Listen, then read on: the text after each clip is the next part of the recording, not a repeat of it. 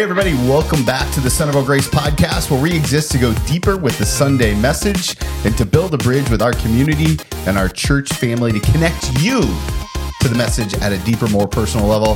The whole gang is back together. We're back. I'm so glad you can join us this time. Well, I joined us the first time, but somebody didn't record it properly. Oh.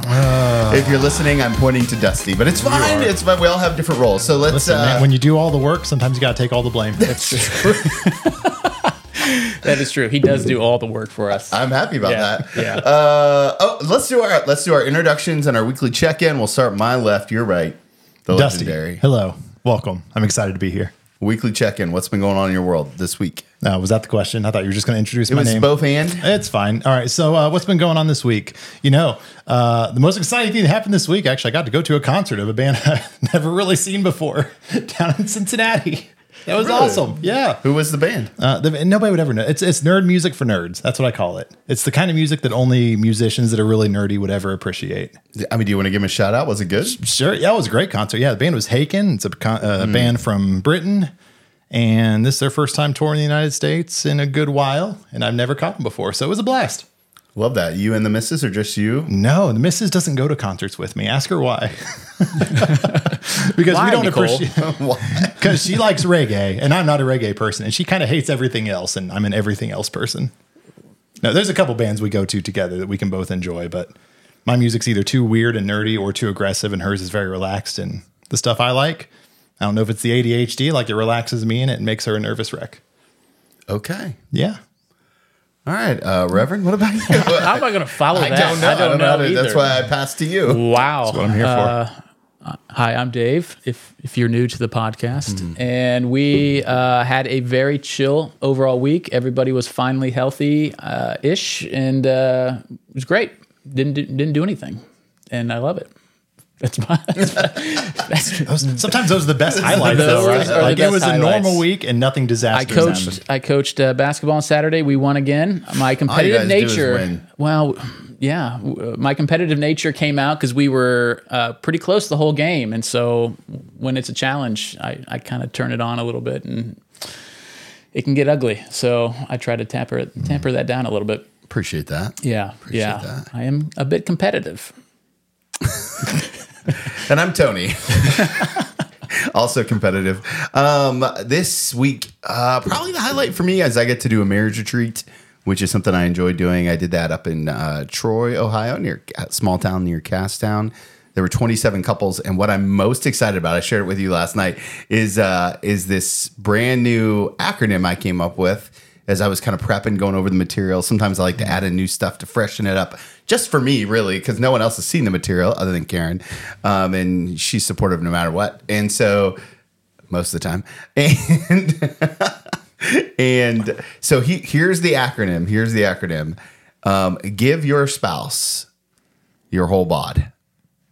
BOD, benefit of the doubt. So, if you're married, you're listening to this, and you're thinking, what can I do today to strengthen my marriage? Hey, give your spouse your whole bod. Yeah, that's a good one. It's classic. I like it. It's so good. Yeah. And if you're a dad, you can call it your dad bod. Sad you didn't use that earlier in our conversation. Well, I was setting it up for you. Thank you. Speaking of you, let's go to this week's scripture. As you know, if you've been following along, we're doing the life of Jesus through the Gospel of Luke. This week we're in the 5th chapter. We're going to look at verses 27 through 39. Pastor Jesse, why don't you give us a whirl on that? 27 to 39. All right, so this is out of the NIV. And it says this. If I go past 39, just stop me, okay? Because I'm really bad with directions. So it says, after this, Jesus went out and saw a tax collector by the name of Levi sitting in his tax booth. Follow me, Jesus said to him. And Levi got up, left everything, and followed him.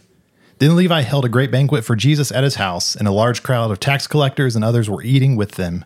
But the Pharisees and the teachers of the law, who belonged to their sect, complained to his disciples, "Why do you eat and drink with tax collectors and sinners?" Jesus answered them, "It's not the healthy who need a doctor, but the sick. I have not come to call the righteous, but sinners to repentance." They said to him, "John's disciples often fast and pray, and so do the disciples of the Pharisees, but yours go on eating and drinking." Jesus again answered, "Can you make the friends of the bridegroom fast while he's with them? But the time will come when the bridegroom will be taken from them. In those days, they will fast." So much text. We can keep going if you want to. Should I keep going? I told you I was bad with directions. I was waiting for a visual cue. Just through the end of chapter 5. Yeah. Oh, well, that would have been much easier to say. Dave, you give the instructions next time. Okay. He told them this parable: no one tears a piece out of a new garment to patch an old one. Otherwise, they will have torn the new garment, and the patch from the new will not match the old. We're going to pull it together, guys. The verse 37, "And no one pours new wine into old wineskins. Otherwise, the new wine will burst the skins. The wine will run out, and the wineskins will be ruined. No, new wine must be poured into new wineskins. And no one, after drinking old wine, wants the new, for they say, the old is better." Well done. Well done. How did you make it through seminary? It wasn't seminary. It was called divinity school. It was different. It was different. I still don't know what the difference is, but apparently it's different. So there's so much to cover in this text, as there is every single week as we're trying to make it through the Gospel of Luke. Pastor Dave, when you think about this sermon, what would you say is like the one major takeaway that you came away with this, and as you looked at the scope of the text? Yeah, just what I mentioned on Sunday was the newness of what Jesus was doing in every possible way. And when we try to take anything of the old and mix it with the new, it just won't work. It's going to blow something up, and it's not going to be what Jesus wanted. And so the idea of letting go of the old and recognizing all of the old and what that is, and letting go of that is so important. And really, the phrase that really always catches me is when Jesus says, "And no one after drinking old wine wants the new, for he says the old is better." Quotes, "the old is better," as if it was better, but it's not. But that's the temptation to think the old way of living, I got to keep going back to that. And that's what we do in our everyday life, is wanting to go back to the old thinking, old way of relating, and it's never good. So, when I hear something like this, I often think about the Israelites and their desire to go back to Egypt, right? In the Exodus story. Like 5 minutes after they we just left. We had all these plagues to get out. Let's go back. Let's go back. It's safe. But I love what you're teaching here and what you're saying here, but one of the questions that I had as I was listening to the message is to wrestle with this idea. And Dusty, let's start with you on this. Like, where is the proper place to put the old as we embrace the new? Like, what do we do with it? Oh man, I think we recognize it for what it is, right? We don't, like, when we start to follow Jesus, we don't instantly become the totality of what Jesus calls us to be, right? There's a process there. So we have to figure out, what do we do with the old parts of us that are still around that we're always going to keep fighting over until, sanctification fully happens. Whether you agree it's, this possible this side of heaven or on the other side of heaven. We can debate that later, but you always have to recognize where you came from, because that's part of your testimony, right? You can't just say, "Hey, I was never this. I'm a brand new creature in Christ." But there's power in saying, "Here's who I was, and here's the ways that I still, struggle with my own flesh," and that just becomes part of our evolving story. And testimony is one of the most important pieces that we have to give people who are looking how to follow Jesus more closely. Because I can say, as a pastor, like, I don't follow Jesus perfectly by any means. And just being honest with people about that gives them the freedom to say, "Hey, I'm not there yet, but I can see what I'm trying to strive for." And I think that's just honesty of the human experience. Yeah, for sure. If you did follow Jesus perfectly, you would have read all the scripture that I said. So, Dave, what about you? I follow Jesus closer than I follow you. As a pastor, Jesus is my boss. Praise the Lord. Can you tell we're having fun on this podcast? We finally did it. What about you? Where are you putting the old stuff in the new stuff? Yeah, old gives context to the new. Old comes first for a reason, because it gives context and helps the new become that much more glorious and attractive. And to me, I think that's, if you don't understand the old, you won't appreciate the new. So it's okay to understand the old. If we're talking about the religious system and the rules and the rituals and all those things that the Jewish people would consider the old in the Old Testament and the old laws. But without that, we don't really appreciate the new.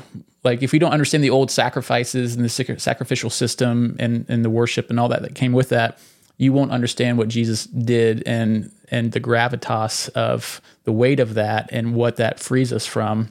So I think we need to understand the old when it comes to that part of it. Now, our old life, I don't know if you were referencing more the old life versus the new life or the old, you're just asking the question. I love it. So it's great. So the old religion, yeah, it gives context. And I think we need it. I think people need to understand the Old Testament, and they don't, unfortunately, as much anymore have that literacy of the Old Testament and understanding what was expected and now what Jesus did for us in fulfilling the law. And I think we need to have that. I once heard Andy Stanley talk about this idea about operating systems with like iPhones. And one of the things he said that really resonated with me is that we can't get to the latest operating system if we didn't have the old operating system. They're literally built on top of each other. And so that idea context for me that's an image that I kind of like. It takes the old, improves, replaces. Like you're not going to go back and use that old operating system. Right. It literally won't work on your phone. And those kind of things I think are super important when we consider the old and the new as it pertains to the covenant specifically and what Jesus brings to the table. Yeah. And so I thought that was a really good piece of the message. Another thing that I think is worth diving in on is this idea about surrender. You talked about why do two people surrender? And I'm wondering if you could give us a little bit of a deeper, because I think you could have preached a whole sermon just on this question and your answer because it was so nuanced. So I don't want any of our church family to miss the nuance of this answer because it really is better suited for a long form platform than it is just a sermon.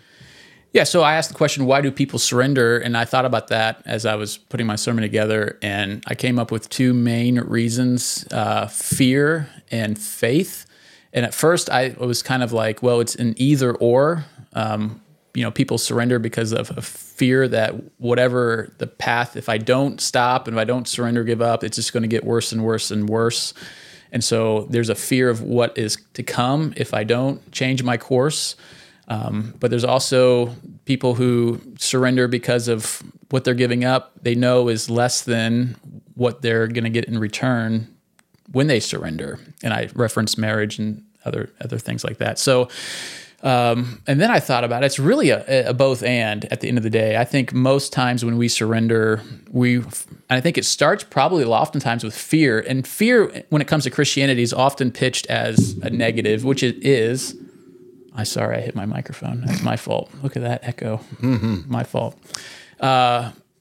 They see fear as a negative, and it is a negative. But in this case, we're all built with a sense of fear, a healthy fear of knowing there's danger on the other side of that fence, so don't cross the fence. And I think there's a fear that is good when we recognize the path is leading us to danger, to more pain, and ultimately to death. And I need to get off this path. And I think that's a wake-up call. So, but ultimately for us to change, it's not just a fear, but it's a faith that what we're going to is better and it does bring life. And we can trust in the goodness of whatever we're putting our faith in.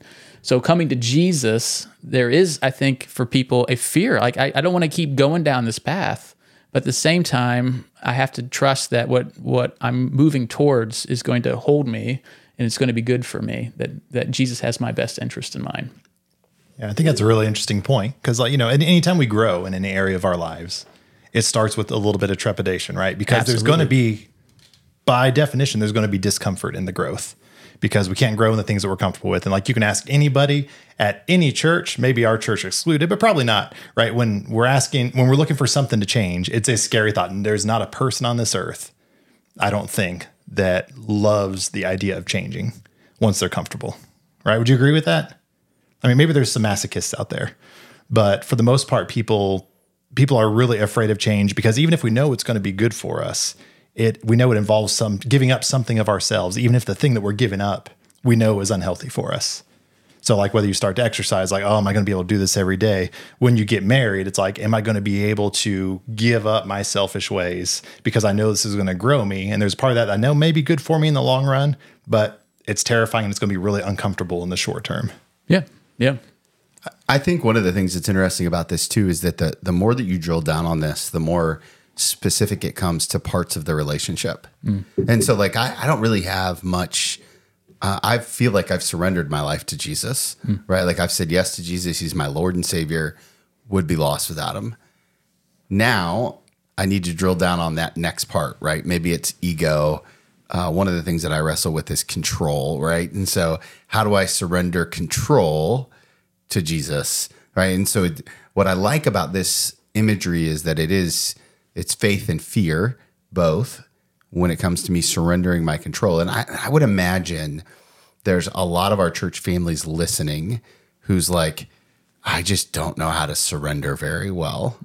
And so I'm curious if you guys have thoughts on how you go about surrendering.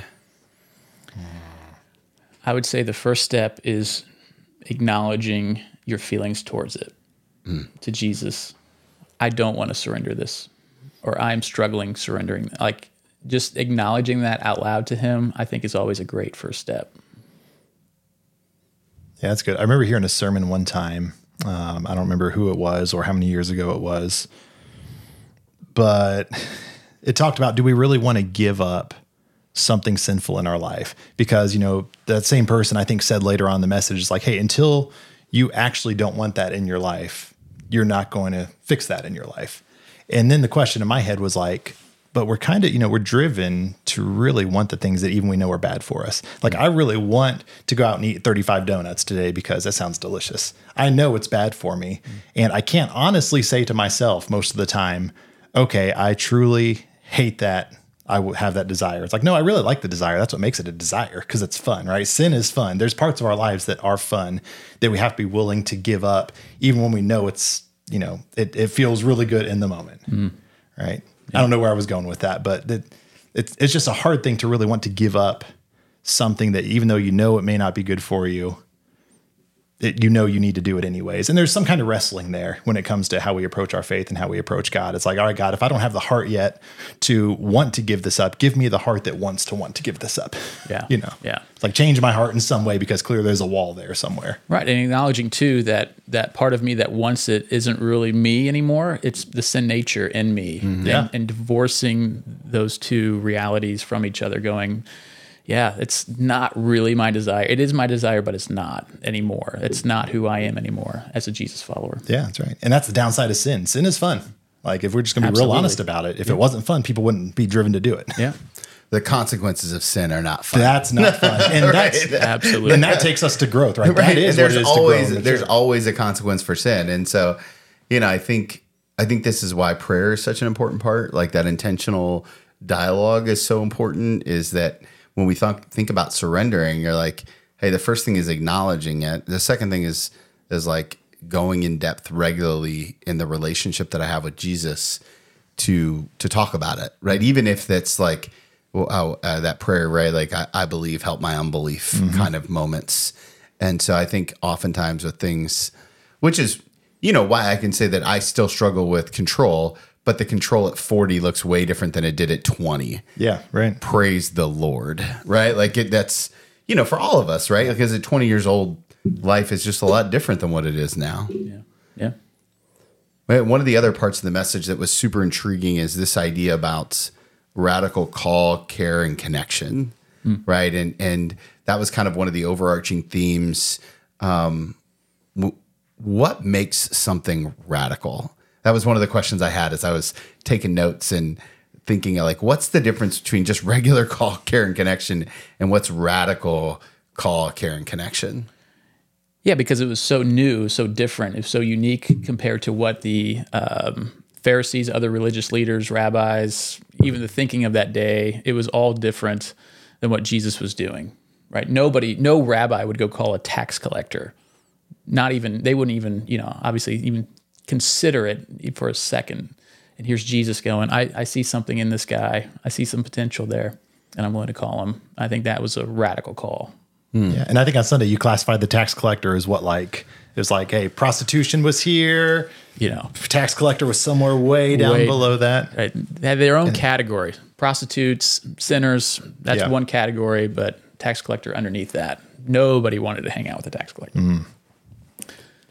Dust, any thoughts on what makes something radical? Like, what makes something radical? And I'm going to nuance the question a little bit for you. Sure. In today's world, what would you describe as a radical approach? Right? Like, what makes it, instead of just a normal approach, what makes it radical? Yeah. Okay. So this is something I've been thinking out about a lot lately. I talked to you, Dave, a few days ago at your place of just like, hey, there's some radical ideas that have been floating in my mind of what does it look like to really follow Christ? Because, when you've got Levi, you've got the passage, and Jesus just says, hey, come follow me. Like that, first of all, we wouldn't take anybody at their word like that today, right? If somebody comes and says, hey, I want you to completely leave your life and come follow me, like we don't understand the magnitude of what that actually looked like. For him to even think about it, like if somebody comes up to my door, is like, hey, come follow me, drop everything you're doing. I'm like, who on earth are you? Like, who do you think you are coming to my door? I don't know you. You have no relational credibility with Unless me. you're selling Girl Scout cookies, don't stop at my house. Right? And I do, the joke in our house is I do have a knack for saying yes to anything that a kid is selling. Cause I'm like, well, I can't say no. Like I feel very guilty about that. So if anybody needs to fundraise, just come to my house and I'll write whatever check you want. But so this call to follow God, what does that look like today? And I think here's the radical nature of what God is actually calling us to do. All right. Most of us, in my observations, just in the Christian circles I kind of hang with and people that I know, approach faith like this. They say, hey, I want to follow Jesus, but I want to set my own timeline first. I want to live my life the way that I've set up my life, but I want to add Jesus into it, right? I want to, for lack of a better word, I want to sprinkle Jesus on top of my life. So that way Jesus blesses the life that I've already felt called to live, even maybe before I knew Jesus, but I want to add Jesus into it. So Jesus, make me aware of my workplace. Jesus, make me aware of any interaction I may have throughout the day. And if you want to do something, great. If not, I'm going to keep going on my way. I'm still going to keep my schedule really busy with all the things I'm going to go from point A to point B. I'm going to take my kids to 700 different sports practices. And if I have time, I'll be more spiritual with that time, but it's going to have to fit in whatever's left over. And, I look at what is a radical way to follow Jesus today, I think, is to have the courage to look at our lives and say, hey, am I willing to actually reevaluate and restructure the way that I live as a first practice instead of as a leftover practice? So as a first practice, I might say, okay, I know that every single day I need to do what Jesus did, because the goal of a disciple is to follow Jesus. It's to apprentice under Jesus. It's to live the lifestyle that Jesus did and copy that, emulate that in some way. So Jesus went out to pray. He found times of solitude every day. Okay, am I finding that in my life? I'm going to prioritize that first and foremost. I don't care how much stuff I've got on my radar today. I'm going to find a way to do that, or at least strive for that. I'm not perfect in that, but it's something I'm working on in my life right now.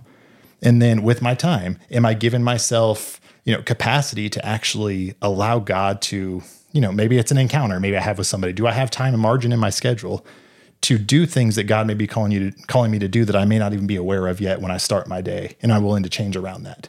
And then lastly, am I willing to practice a Sabbath in my life to disconnect from things, because that's what Jesus did, because he knew how the rhythms of our life needed to work as part of our spiritual formation. And, to me, that's much more a radical call to what it looks like to follow Jesus now. And there's a really cool side effect to that if we go with person A, the character we painted, with a person that lives their life in a busy way and sprinkles Jesus on top of it, what we fall back on are moralistic guidelines, and we become more religious. So in my head, it's like we become more like the Pharisees in moments like that, where it's like, hey, I'm living my life, but I'm going to get really offended if somebody accidentally, says a cuss word around me. I know that, hey, I'm going to watch Netflix all day, but I know if it comes to this show, I'm going to turn it off, because that's me being spiritual, right? We don't change anything about our lives. We just Christianize it a little bit. And in the other way, it's like, hey, I can do more what Jesus did. I can hang with sinners. I can let stuff like that not really bother me, because the call to follow Christ is not a call to wag my finger and try to make everybody more moralistic and religious. Say, hey, stop using bad language around me, right? The call is to live my life around people and create margins so that I can have room for those encounters and show people, hey, the way I'm trying to live my life is radically different than what the world says is the way to live your life. And I think there's power in that. And I think as a society, there's pockets of Christians and churches that are kind of discovering that. I think one of the ways that we do that's through disciple making. We force those kind of relationships and we start to develop and invest in others, and that becomes an awesome thing. But I think that's the call to radical Christian life, That's the goal for me, at least in this phase of my life, is how do I make my life look more like Jesus's life if I start from square one? Yeah, I mean, I think one of the beautiful parts about that when we talk about radical encounters is what you talked about in the message about being clean and unclean, right? And how Jesus was surrounded by unclean people and remained clean because he was the source of cleanliness. And the same is true with the disciples and how they were powered and sent out. When you're talking to somebody who's new in the church, right? And we're talking about why would somebody want to be clean by Jesus? Oh, that's a big question. I know. I'm laying in the plane on this one, just so you know. I think everybody has a deep down understanding there's something wrong with me. Whether no matter whether you're Christian, not, I think there's just something inside of us that goes, there's something not right. And there's something not enough. There's something broken. I mean, there's just a lot of that just going on inside of angst going inside that, I think that's what Jesus is addressing with clean and unclean, the idea of being fit for the presence of God. Like if I was in front of God today, I would go, I'm not ready for that. I'm not enough for that. There's something shame, guilt, whatever it is. And Jesus removes that, whatever that angst that you have, that not worthy enough, that clean enough, however you want to describe it. Jesus takes that away and says, no, I'm making you fit for that you can stand in front of the presence of God and have no fear and no angst and not feel like you're not enough to be there, because Jesus is enough and Jesus is saying, you're with me. That's good. Any other thoughts, Dust? Yeah, I mean, I'd agree with that. I think there's something deep down in our conscience that, if we call, conscience the whisper of God that, is kind of inbuilt within everybody. If we all believe that we're created in the image of God, we've got this deep down divine something that's calling us, to something deeper. That I take that from the faith side, but even completely from the secular side, just to play along with anybody that may not have any belief in God whatsoever. I think there is a deep yearning in our society right now to find something that's radically different than the life that many people have found, right? You look at depression rates, you look at isolation rates, you look at addiction rates, and everything is up. Everything is skyrocketing across the board. So I think just from a purely secular humanist perspective, I think it's pretty easy to see that we're missing the mark as humans. There is something that we are missing that's intrinsic to how we are designed to live that's not there. So I don't know. I think it's a great starting point for people with no faith whatsoever. It's like, hey, do you want something deeper? Do you want to know what actual community and faith and people loving on you and praying for you actually feels like, whether you believe in the power of the prayers or not? I think there's this deep desire that people have to be connected into something greater than themselves. And without God, we're going to put that in a lot of different categories. We're going to put it into our politics or into our sports teams or into, we're going to find a tribe somewhere. But I think all those are going to come up short. Yep. So good. That's probably a great place to end this part of the podcast. I'm really excited for this next little segment that we're going to start adding at the end of every episode, and we're calling it PRs, Pastoral Recommendations. Things that may help you dive a little bit deeper in your relationship with Jesus, things that we're loving. They may or may not be super spiritual all the time, but I think the goal is to give you a recommendation from us on some things that is maybe moving the needle for us. So, Pastor Dave, I know you've got one. Let's start with you. So this was recommended to me by another pastor. So if you're a parent who has young kids, this is a recommendation for you. It's a little book called The Moon is Always Round.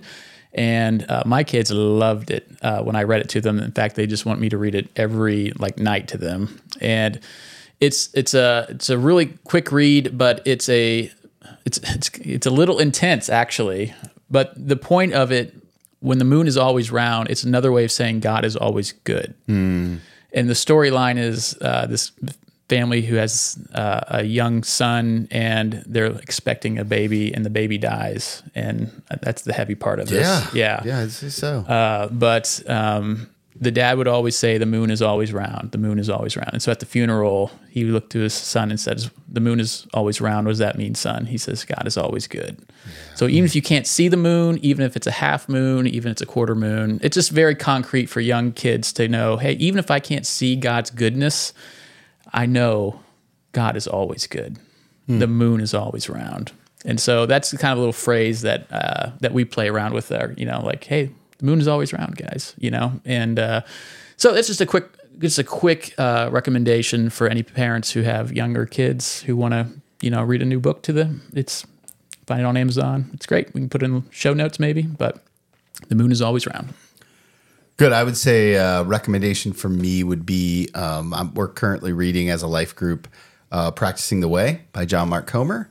And so if you haven't checked that out yet, it's got some very similar language to the disciple-making language that we like to use here.